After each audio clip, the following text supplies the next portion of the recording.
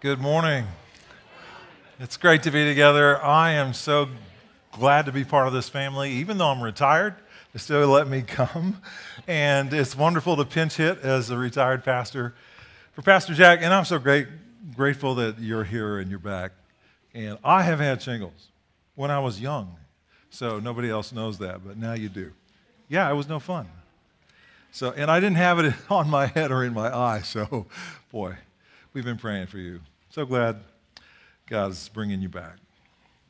Jack is back. So I'm grateful for another opportunity to give you another installment on the life of Joseph, who is one of my favorite characters in the Bible. And if you were here 6 weeks ago, and I don't expect that anybody would remember, but I gave a sermon, part one, on Joseph's early years and the tough tests of a good God. Remember those tests? Hard service, unjust imprisonment, personal rejection, sexual enticement. How did he face and pass those tests? And he did it by embracing the presence of God, drawing on the power of God, and just humbling himself under the plan of God, which he didn't even know what it was. So a lot of us can identify with Joseph because when we go through tough things, we wonder the why. Why am I going through this? I don't see any benefit or purpose in the hard things I'm going through right now. And sometimes it feels like God's putting us on hold. And nobody likes to be put on hold. Can you hold for just a minute? Yes, I can hold for just a minute, but if a minute turns into 10, I'm going to hang up, or 15 minutes, And if somebody's put on hold for an hour, nobody's going to wait for an hour, are they? Or what if it's days? Or what if it's years? Joseph is on hold for years, and it gets very difficult, but he finally gets his Cinderella moment when God exalts him to the palace from the prison in one single day. And we get to look at that day today. I'm calling my sermon Exalted in God's Time, from Genesis chapters 40 to 41. Now, Joseph's story is in the last 14 chapters of this book. You know, the Bible sometimes mentions a person's name just one time, maybe 2 times, 3 times, maybe a few verses here. And if somebody's life story is told in 14 chapters of the book of God, that means pay attention. There's something important going on in his life that God is doing that you and I need to learn from. So that's what we're here for today. Pastor Jack read for us 1 Peter 5:6, when Peter, the apostle, was writing to Christians unjustly suffering for their faith and just waiting on God.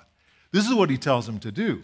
Verse 6, humble yourselves, therefore, under the mighty hand of God, so that at the proper time, I have those words bolded, at the proper time. And who decides what the proper time is? The one who is doing the humbling. He may exalt you. So, it works both ways. And he has the power to humble us if we will cooperate, and he has the power to exalt us. And today is, how did God humble Joseph, and then how did he get exalted? Waiting on God humbly in a humble posture is so hard. But it's a key part of our journeys, our stories.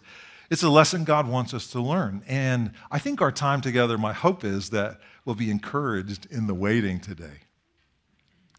Back in the early 90s, when my wife Bobby and I were missionaries in Japan, we were church planting in Tokyo, and we took some friends from North America who had come to help us put up a church building. We took them on a day trip to drive up to the incredibly beautiful Mount Fuji, 12,382 feet from sea level. Well, the day we chose to take that trip was unfortunately cloudy and rainy, but we went anyway. We had limited days, and I thought, well, maybe it'll clear up. It might clear up. So we took off. We spent over an hour navigating steep hairpin turns in the fog and the rain. No let up in sight. And obviously, we couldn't see anything of the mountain. We could hardly see anything around us. But as we persevered and as we climbed, I noticed I began to notice that the clouds are getting a little thinner. It's starting to get a little lighter. So we kept pushing on. And pretty soon, it wasn't much longer after that we suddenly broke through the clouds at 8,000 feet and burst into the sunshine. And there before us was that majestic snow-capped peak of Mount Fuji with brilliant blue sky behind. And the clouds that we had just come through were now below us like a sea, an ocean of white below us. We got out of our van just so excited and so thanking God for this majesty of his creation. Beautiful handiwork. But I thought about that experience and I thought, there is a lesson in this. Sometimes it feels like we are in the fog of adversity. We're going around hairpin turns and we really can't see, and it feels like nothing's ever going to let up. Why is God permitting us to live in such darkness, in such pain? It's clouding our lives. We've lost our comfort. We've lost our freedom. We're in the prison of our circumstances, is the way it feels. But this is the lesson. God is present with us in our prison. It's only one executive order from the palace. God knows when and how to lift us. And today we see what he does for Joseph. I want to see how God worked through Joseph's experience to get him ready for the palace. And then I want to see the incredible way that God moved to exalt and elevate Joseph over the entire land of Egypt. So, first of all, let's notice what happened to Joseph in prison. I see you don't have an outline, so if you want to take notes, the first thing that happened is Joseph prospered. He prospered in prison. Genesis 39, 21 to 23 tells us that in prison, the Lord was with Joseph and extended kindness to him and gave him favor in the sight of the chief jailer. That man ends up putting the whole prison operation under Joseph, who's a prisoner as well. So God is with Joseph in prison. God is in prison with Joseph. God is in jail with Joseph. He is there. He's entering into his adversity. He is there with him, as he does with us. You may not believe this, but it's true. Jesus is present with us in our pain if we are his. He's present with us in our suffering. He's present with us in our testing. And many of us are going through serious and difficult tests. The presence of God is the key to our prosperity, not our circumstances. If I only could get out of jail, I'd be happy. No. God delivers his life and his presence, his peace and blessing right in the middle of our adversity. That's why in Acts chapter 16, remember missionaries, the Apostle Paul and Silas, were beaten and bloody. They were thrown into the dungeon in the city of Philippi. And with feet in stocks and bruised and battered, they're singing praises to God. How could John Bunyan write Pilgrim's Progress in a dark prison in Bedford, England? The Apostle Paul, John Bunyan, they experienced the same thing. God is present in the middle of my prison. His presence is the secret to my prosperity, no matter how tough my circumstances are. Joseph not only prospered in prison, secondly, he served others in prison. In this special jail for the king's prisoners, Joseph's job was to minister to the other prisoners' needs, to take care of their food, their accommodations, make sure they stayed healthy, and generally had good morale. Like a caring physician, Joseph made rounds, checking on his charges. One day, Genesis 40:1-4 describes it. 2 of Pharaoh's top staff members, his chief cupbearer and his chief baker, were thrown into the prison for an unnamed offense. Now, these are trusted officials of the king. They're responsible for managing his food service, which means they oversee his vineyards, his fields, his herds, creating and serving pleasing menus for the royal palate. This is important stuff. And since they have access to the king, it's very important that they're not involved in any kind of intrigue or plots. We don't know how they lost the favor of Pharaoh. Maybe too many jalapenos in the salsa. I don't know. Whatever their failings, Pharaoh is furious and throws them into prison, into the custody of Joseph. And he notices one morning that they're visibly upset and sad. So this is teaching us something about servanthood. A servant is somebody who pays attention to how people around him are doing. Joseph cared that these men were hurting. He didn't go around pouting about his own unjust imprisonment. You guys want to hear how bad I got it? Boy, I was thrown in here, No. He poured himself into ministering to those around him. Genesis 40, verse 6 says, when Joseph came to them in the morning, he saw that they were troubled.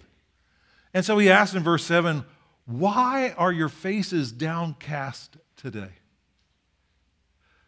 He's looking at their faces and he can tell, did you know your face and our body? Okay, are you having a good day if this is how you're walking around?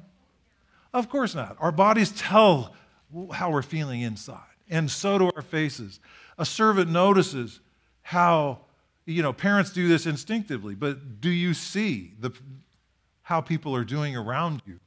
Oh, that person's having a hard day. You can sense it. You can tell. And a servant notices.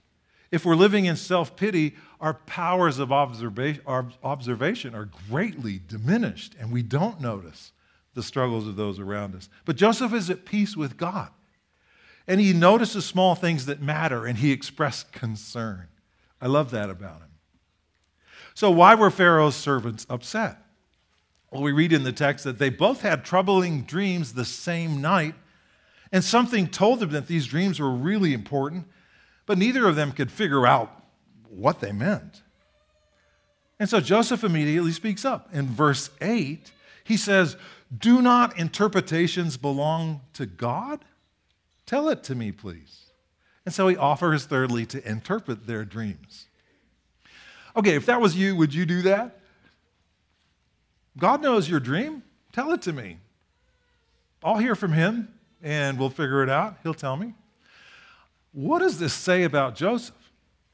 It says his heart is so fully alive to God that if he senses God stirring in someone else, even though he may not know what's going on, he'll ask God, and God will tell him, and he'll tell them.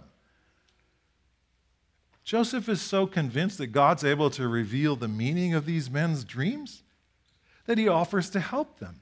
Now, dreams have been used by God in the past, and sometimes, maybe even now, to speak to people. It's not the only way he speaks, maybe.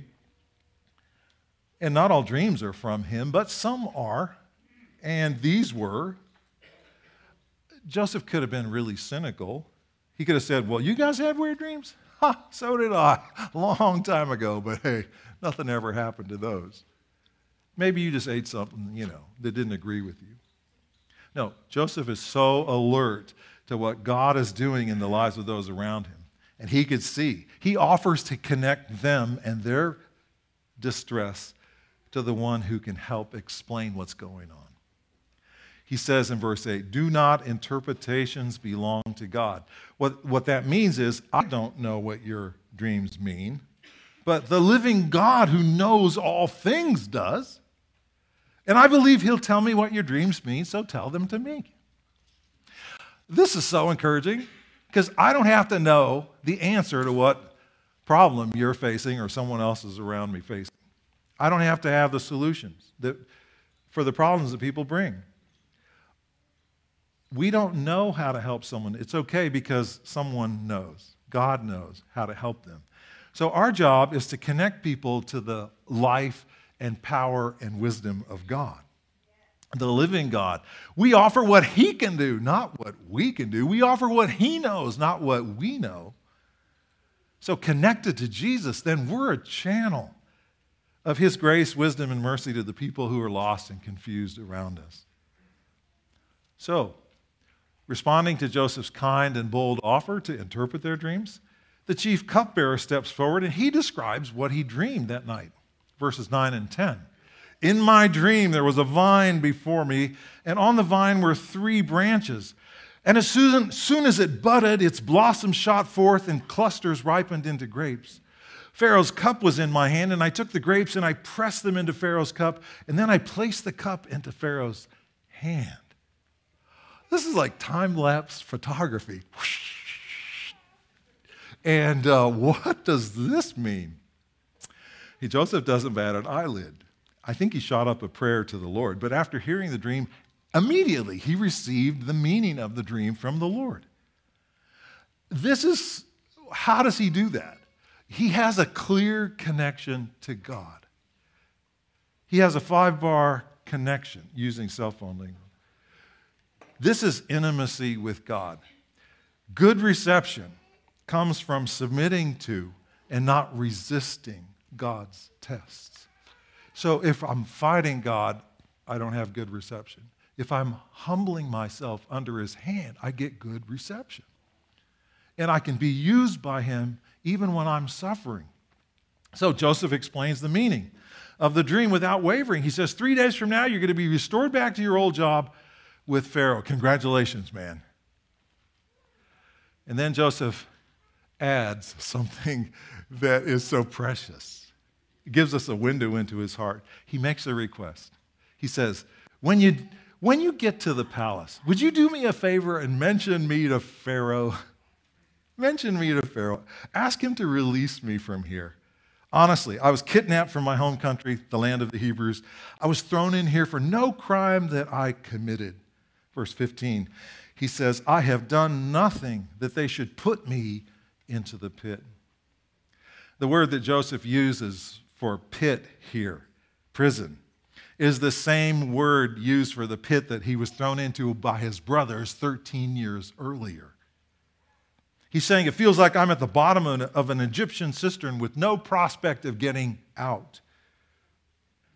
I don't know why I'm being treated so unfairly, but I would appreciate your help when you get your freedom back.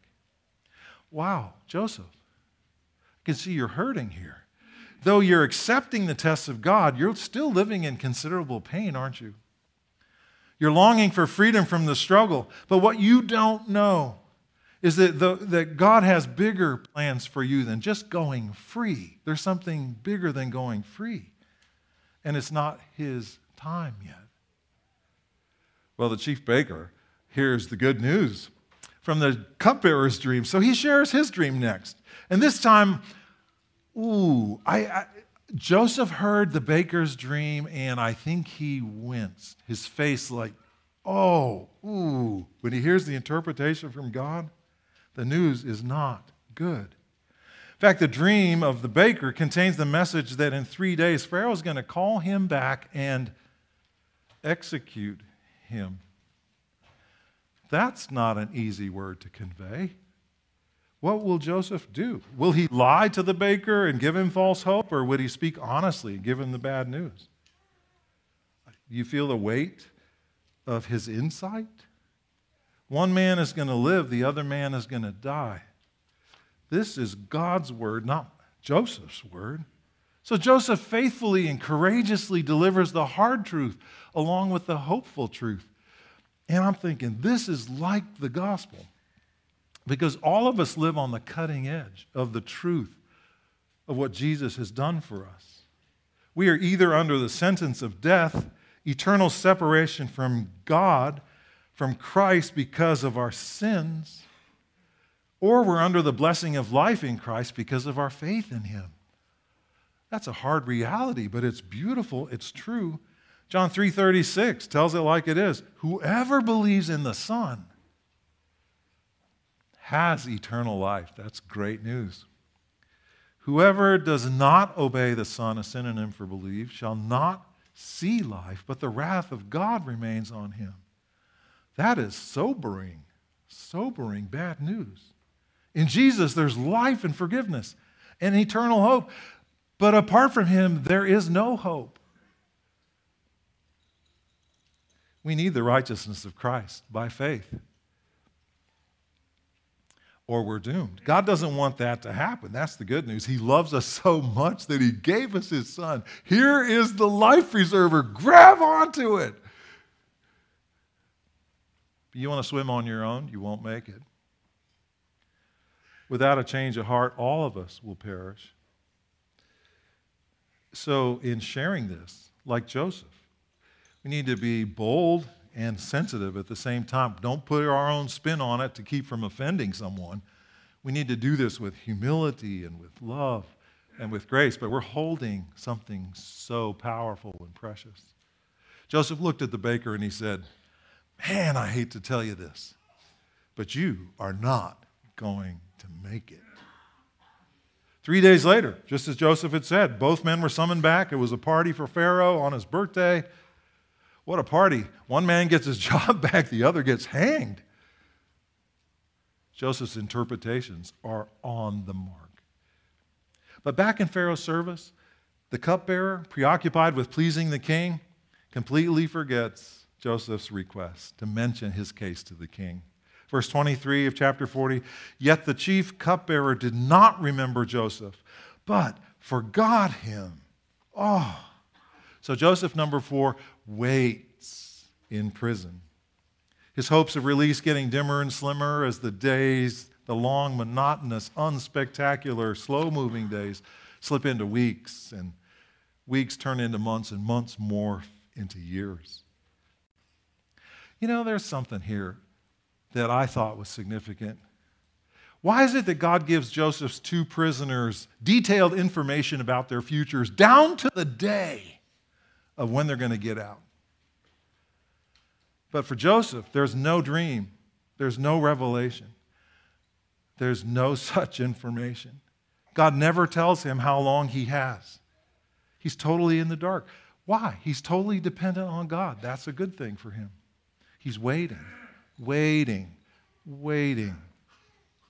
I think waiting on God's time is one of the hardest things to do in life. To give up our schedule-driven, goal-oriented, get after it. I need it now.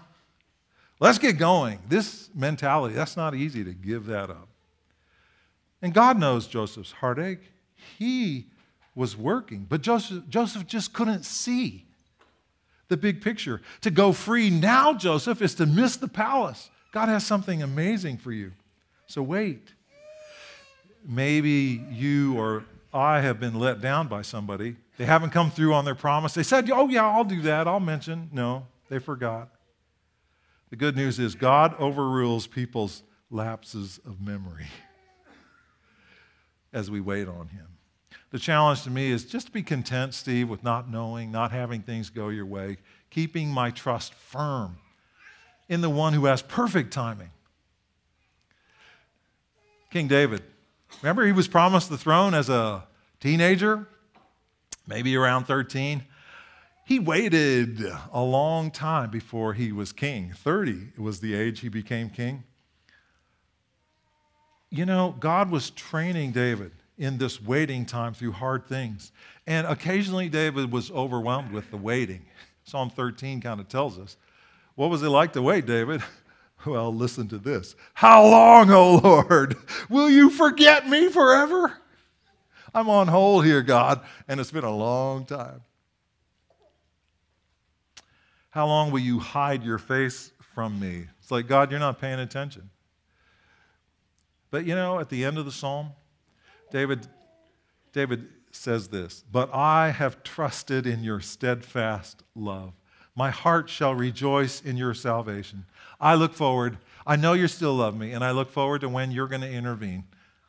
It's hard to wait. And God goes, I know, son. How many times a parent has said to their kid, just wait. I said maybe, and that's final, No, it's not final, but sometimes parents do that.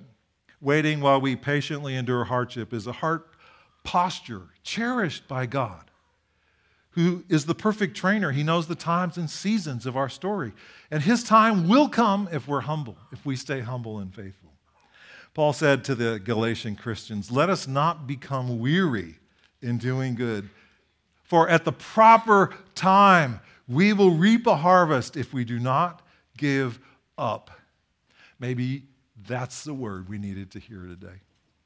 Maybe you're in the middle of something so difficult. You're waiting on God. Maybe for a wife, or for a wife to change, or for a husband, or for God to stir a husband's heart, awakening him.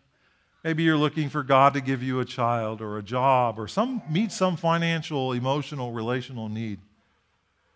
Keep trusting and waiting. God will always come through with his plan. It may not be what we asked for, but it may be something totally different. It could be exponentially better. Usually God's way is better. Always his way is better. He knows best. So let's wait on him. Earlier I told a story about our church planting days in Tokyo, and there's another backstory. We met in our home for 3 years with a small church family, and eventually God enabled us to buy a piece of land and put up a church building. Well, our excitement was dashed a few weeks after we had bought the land when we took a guest pastor excitedly to show him the land. And when we got to the property, it was maybe a 20-minute walk from our house. There on the fence around this weedy, empty lot were plastered 7 posters.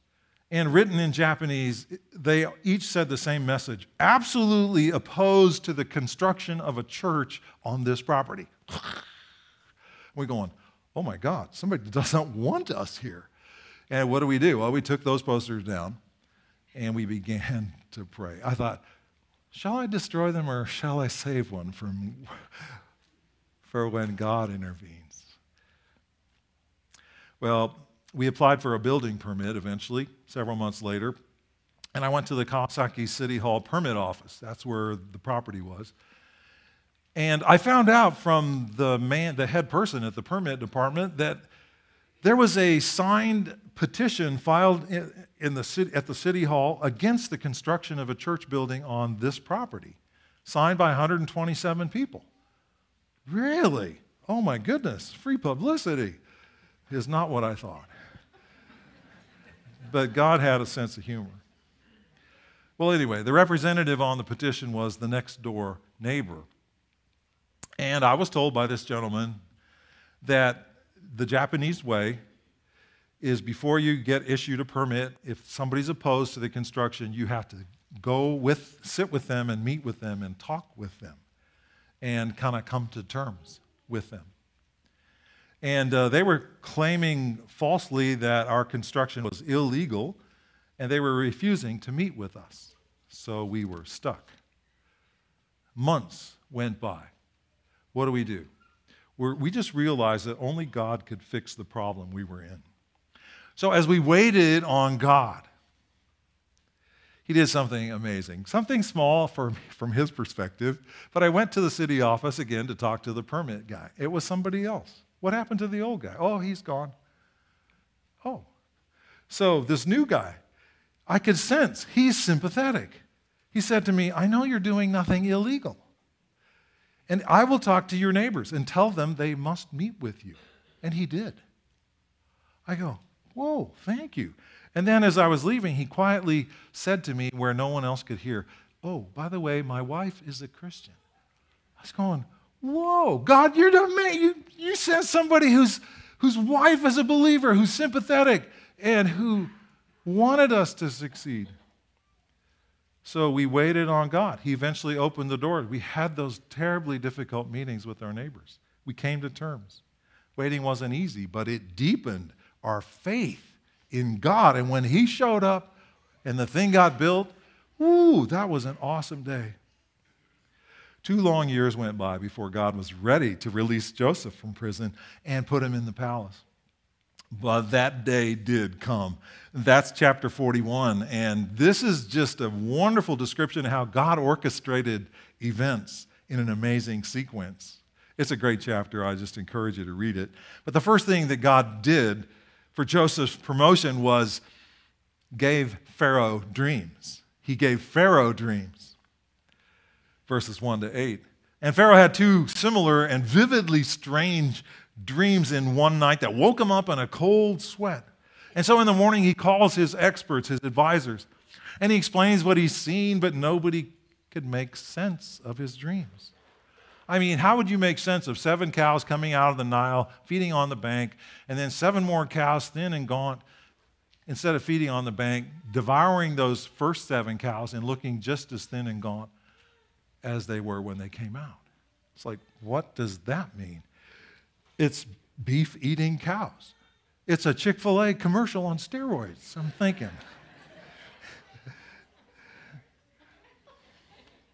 A second dream is similar to the first, just different props. Pharaoh's pondering what he's dreaming, and he has a sinking feeling. These scenes are somehow related to the life of his kingdom. And so he calls in the leadership team, as I said. Everybody's stumped. Nobody has any idea. And verse 8 tells us, there was none who can interpret them to Pharaoh. Regretfully, O king, we have no clue what your dreams mean. Thank you so much. That's why I pay you. Well, God is setting up the moment. This is the moment that God's been preparing his man, Joseph, for. So beautiful. With the best minds of Egypt drawing blanks, the chief cupbearer of Pharaoh starts feeling a tug at his memory. A light comes on, a face appears in his mind. Oh my word, that Hebrew slave! I met him in prison. He interpreted my dreams. Oh. And he leans over to the king and kind of sheepishly says, sir, a couple years ago, I messed up. And anyway, you sent me to prison. I'm back now. But thank you. There was a man in prison that interpreted a dream of mine and a baker, and it turned out exactly as he had given us the interpretation. Everything he said came true, and I'm living proof of the man's wisdom, his accuracy. So Pharaoh wastes no time. Go get him! He sends the order. Verse 14, then Pharaoh sent and called Joseph, and they quickly brought him out of the pit. Quickly. So Pharaoh, see, when God moves, boom, it happens quickly. And the second thing, Pharaoh summons Joseph into his presence. Prison doors burst open. Messengers of the king rush in. They state their business. He's calling for you, Joseph. Interpret dreams of his that nobody else can explain. Come quickly now. Let's get you shaved, man. Get some good clothes on you. Hurry, a chariot's waiting for you. Pharaoh's not fond of waiting. Waiting? Joseph is ushered into the palace in a matter of minutes. Pharaoh wastes no time in telling Joseph his predicament. I've had a dream, but nobody can interpret it. I've heard it said about you, when you hear a dream, you can interpret it, verse 15. So there Joseph stands, all eyes on him. It's quiet. You could hear a pin drop. This is his moment. All the training, all the tests, all the hard time have prepared him for this moment. Look at him. He's not shuffling his feet. He's not stuttering. He's not asking for a drink of water. He's not bargaining. He stands up straight, looks Pharaoh in the face, and he says, it is not in me, sir. I cannot do this. I have no special power or wisdom, sir. What? Instantly, you could hear the air, you could feel the air go sucked out of the room. People start scowling. Cupbearer's face is like white as a sheet. Like, why did I tell him about this guy? But before anybody could say anything more, Joseph continues. But God will give Pharaoh a favorable answer. Isn't that beautiful? Verse 16. Joseph's only concern is not to exalt himself, but the Lord. No confidence in himself, confidence in God. I cannot, but God can. God knows what no teacher, no master, no philosopher, no wise man, no counselor, no sorcerer, no human being on his or her own can know. Do you believe that? He does. God is the author and architect of life. It's his universe. He made it. It's running on his tracks according to his plan, and that includes our lives, yours and mine.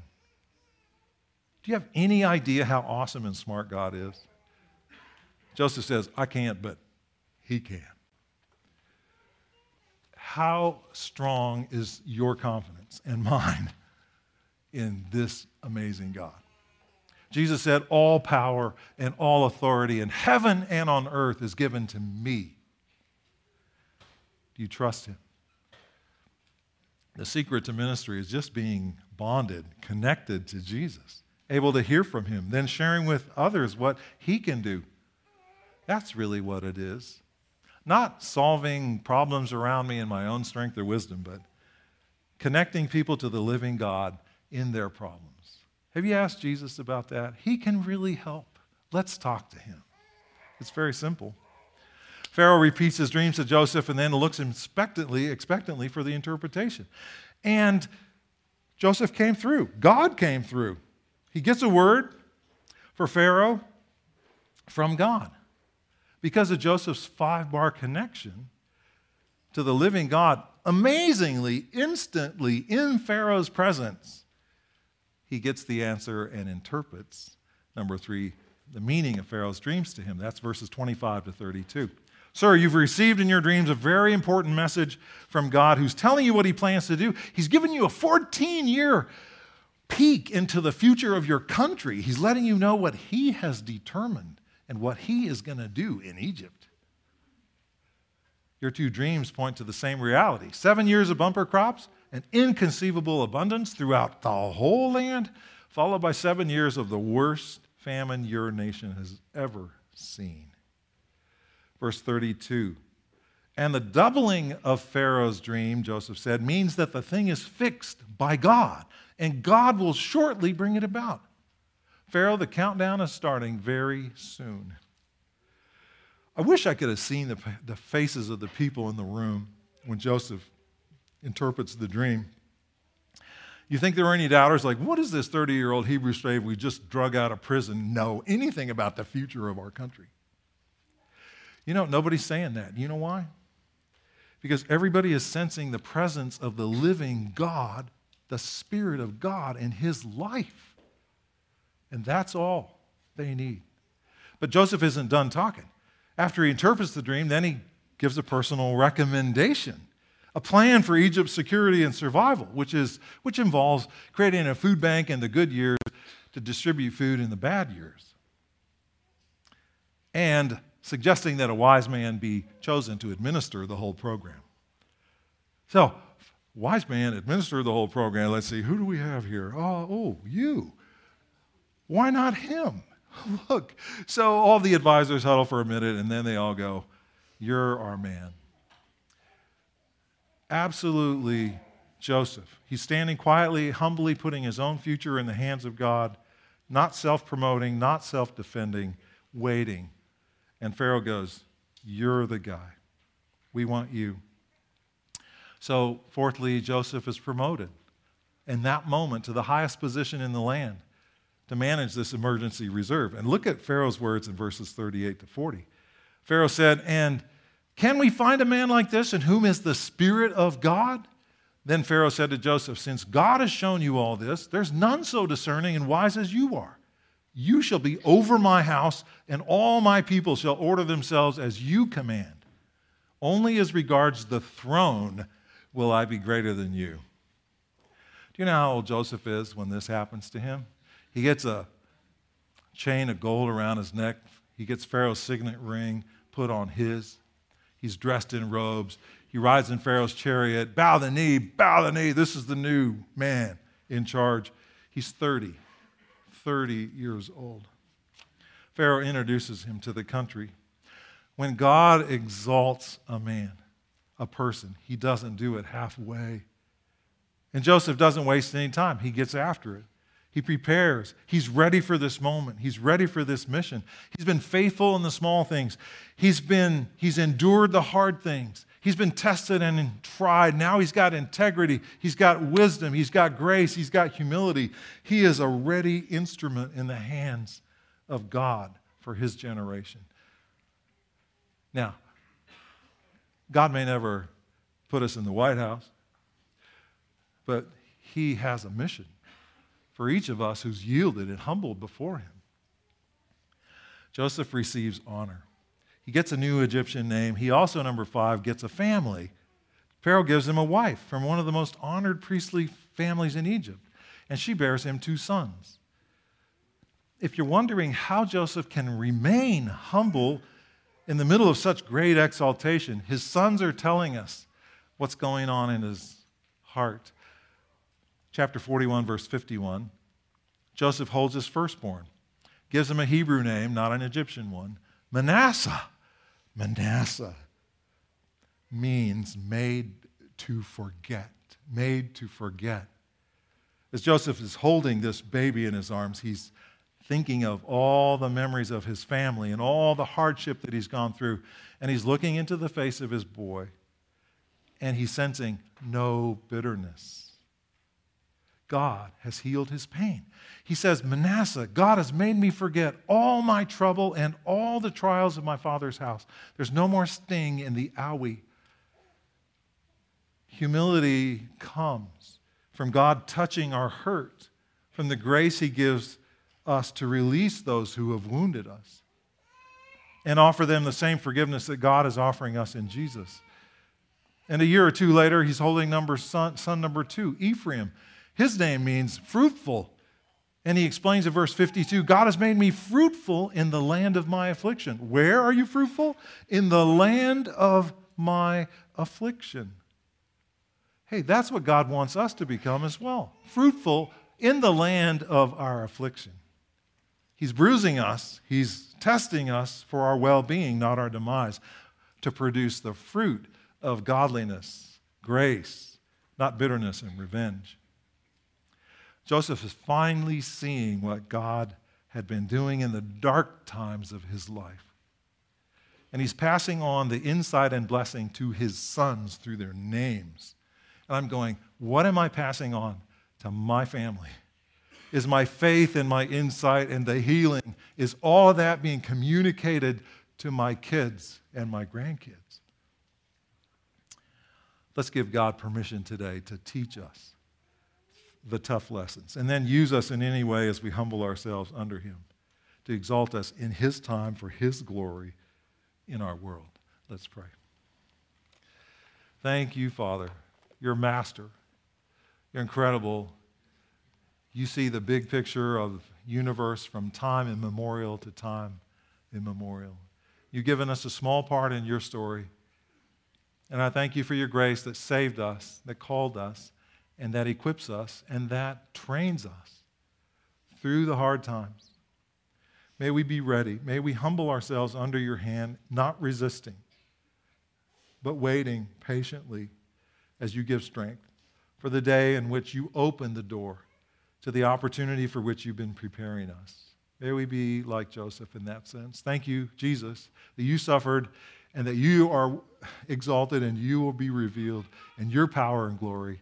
And those who belong to you are called to suffer with you so that they can reign with you. Thank you for that hope and that day.